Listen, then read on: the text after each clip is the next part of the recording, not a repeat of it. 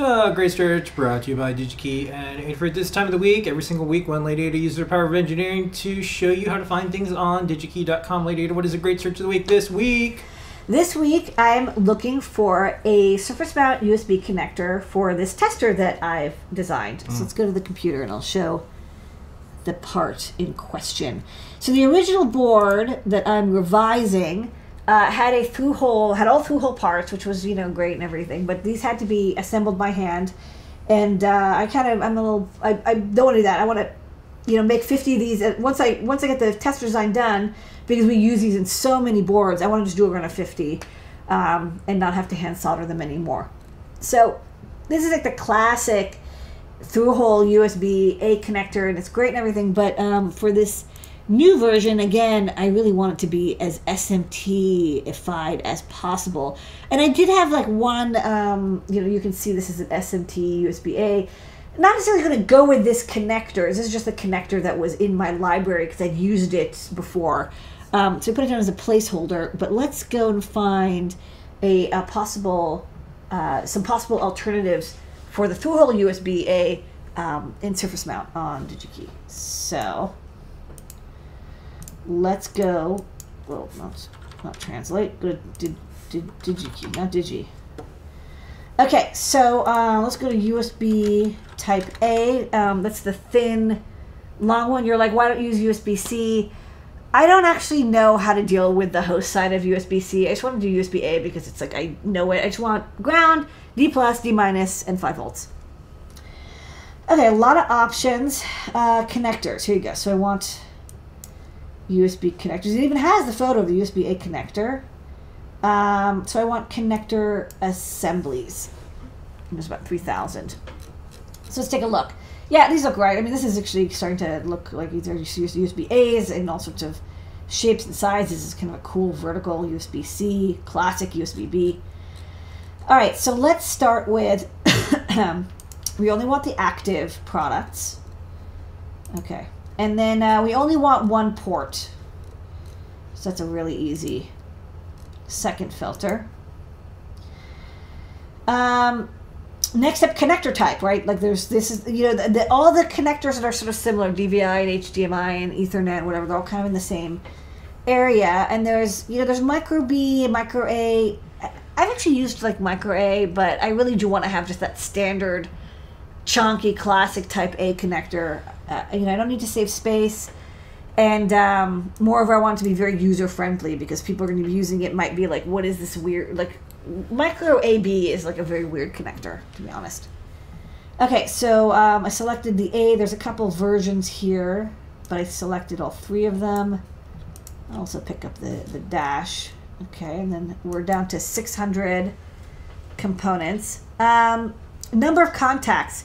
So, actually, no, we'll look at that later. Okay, plug or receptacle. We want receptacle because we're going to plug in a USB cable into this.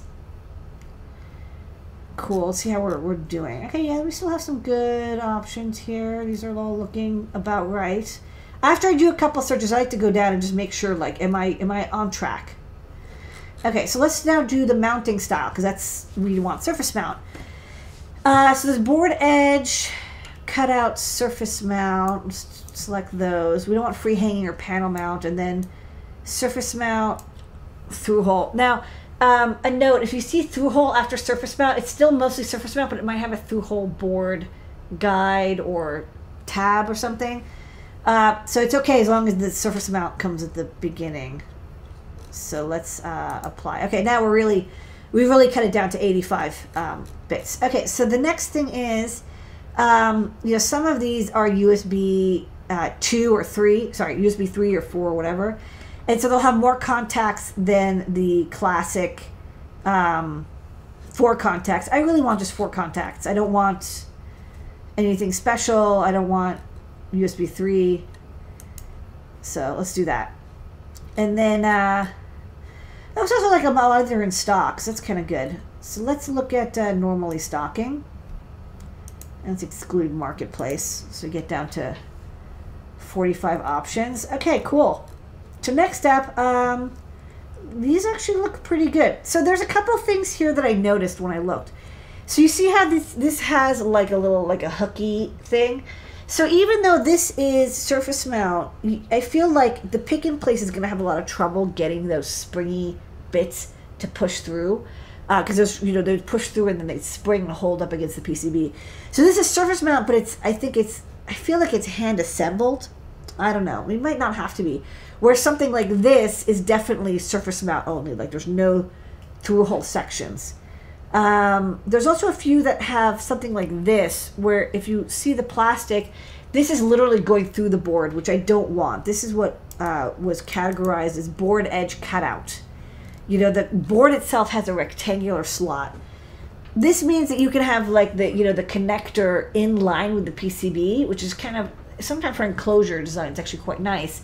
Because you have a clamshell with two halves cut out, and then, the USB goes in the middle, and half is on each side.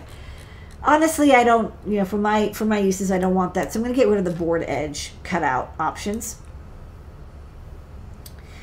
And the next thing is I do want to pick and place this, so I'm going to go only with cut tape, digi-reel, and tape and reel. A bunch of these come on tray, and I'm not going to, it's like, no, I want this to go through the pick and place machine.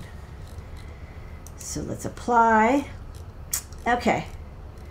So finally what I did is I actually, some of these were good. So this is actually kind of what I have already now.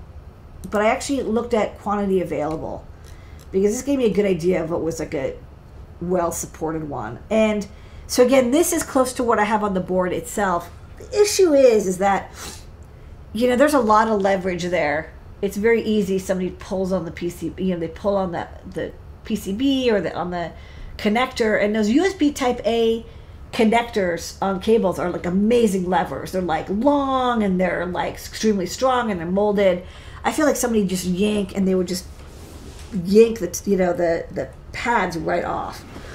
This one's a little bit better. It has two sets of pads, so I feel like this would, if you really wanted to do surface mount only, this would probably survive better. Again, these are good, but I just don't know if the pick and place would be able to get this through to the PCB. So what I really liked was these Amphenol connectors, which were also very popular. And the reason I like these is they do have a through-hole tab, but the tab doesn't have like a massive kink in it. It's like, I feel like it'll push through, and you can even make the slots a little wider, so maybe there isn't anything in the way. But then you have paste on the pads, and it kind of solders it in place, sort of like how surface mount USB type C connectors work, right? It's pick and placed, and then you have these slots. And the slots, you have paste on top of them, and they just give a little bit of mechanical through connection to the PCB, and gives it some strength. So I really liked this connector quite a bit. And what's interesting is if you look at the data sheet, they actually have two versions. They say, look, if you have a low-cost machining process, you can drill a hole. Look, if you can have a hole that's plated, but it's only good for like 1,500 cycles. But they're like, look, if you can get a slot, an actual slot, you'll have less leeway. This is good for up to 9,000 cycles, or if you use, I guess, this other part, 12,000 cycles. So I thought that was actually kind of interesting. They actually gave you two options for how to have footprint for this USB connector with different reliability. Either way, I don't, I'm happy with 1,500 cycles, or I'll do the slots, just for the heck of it. But I rather like this part. So this was my pick. And it's not too expensive either. It's, 75 cents, less than $1 in quantity, and comes on tape and reel. That's a great search.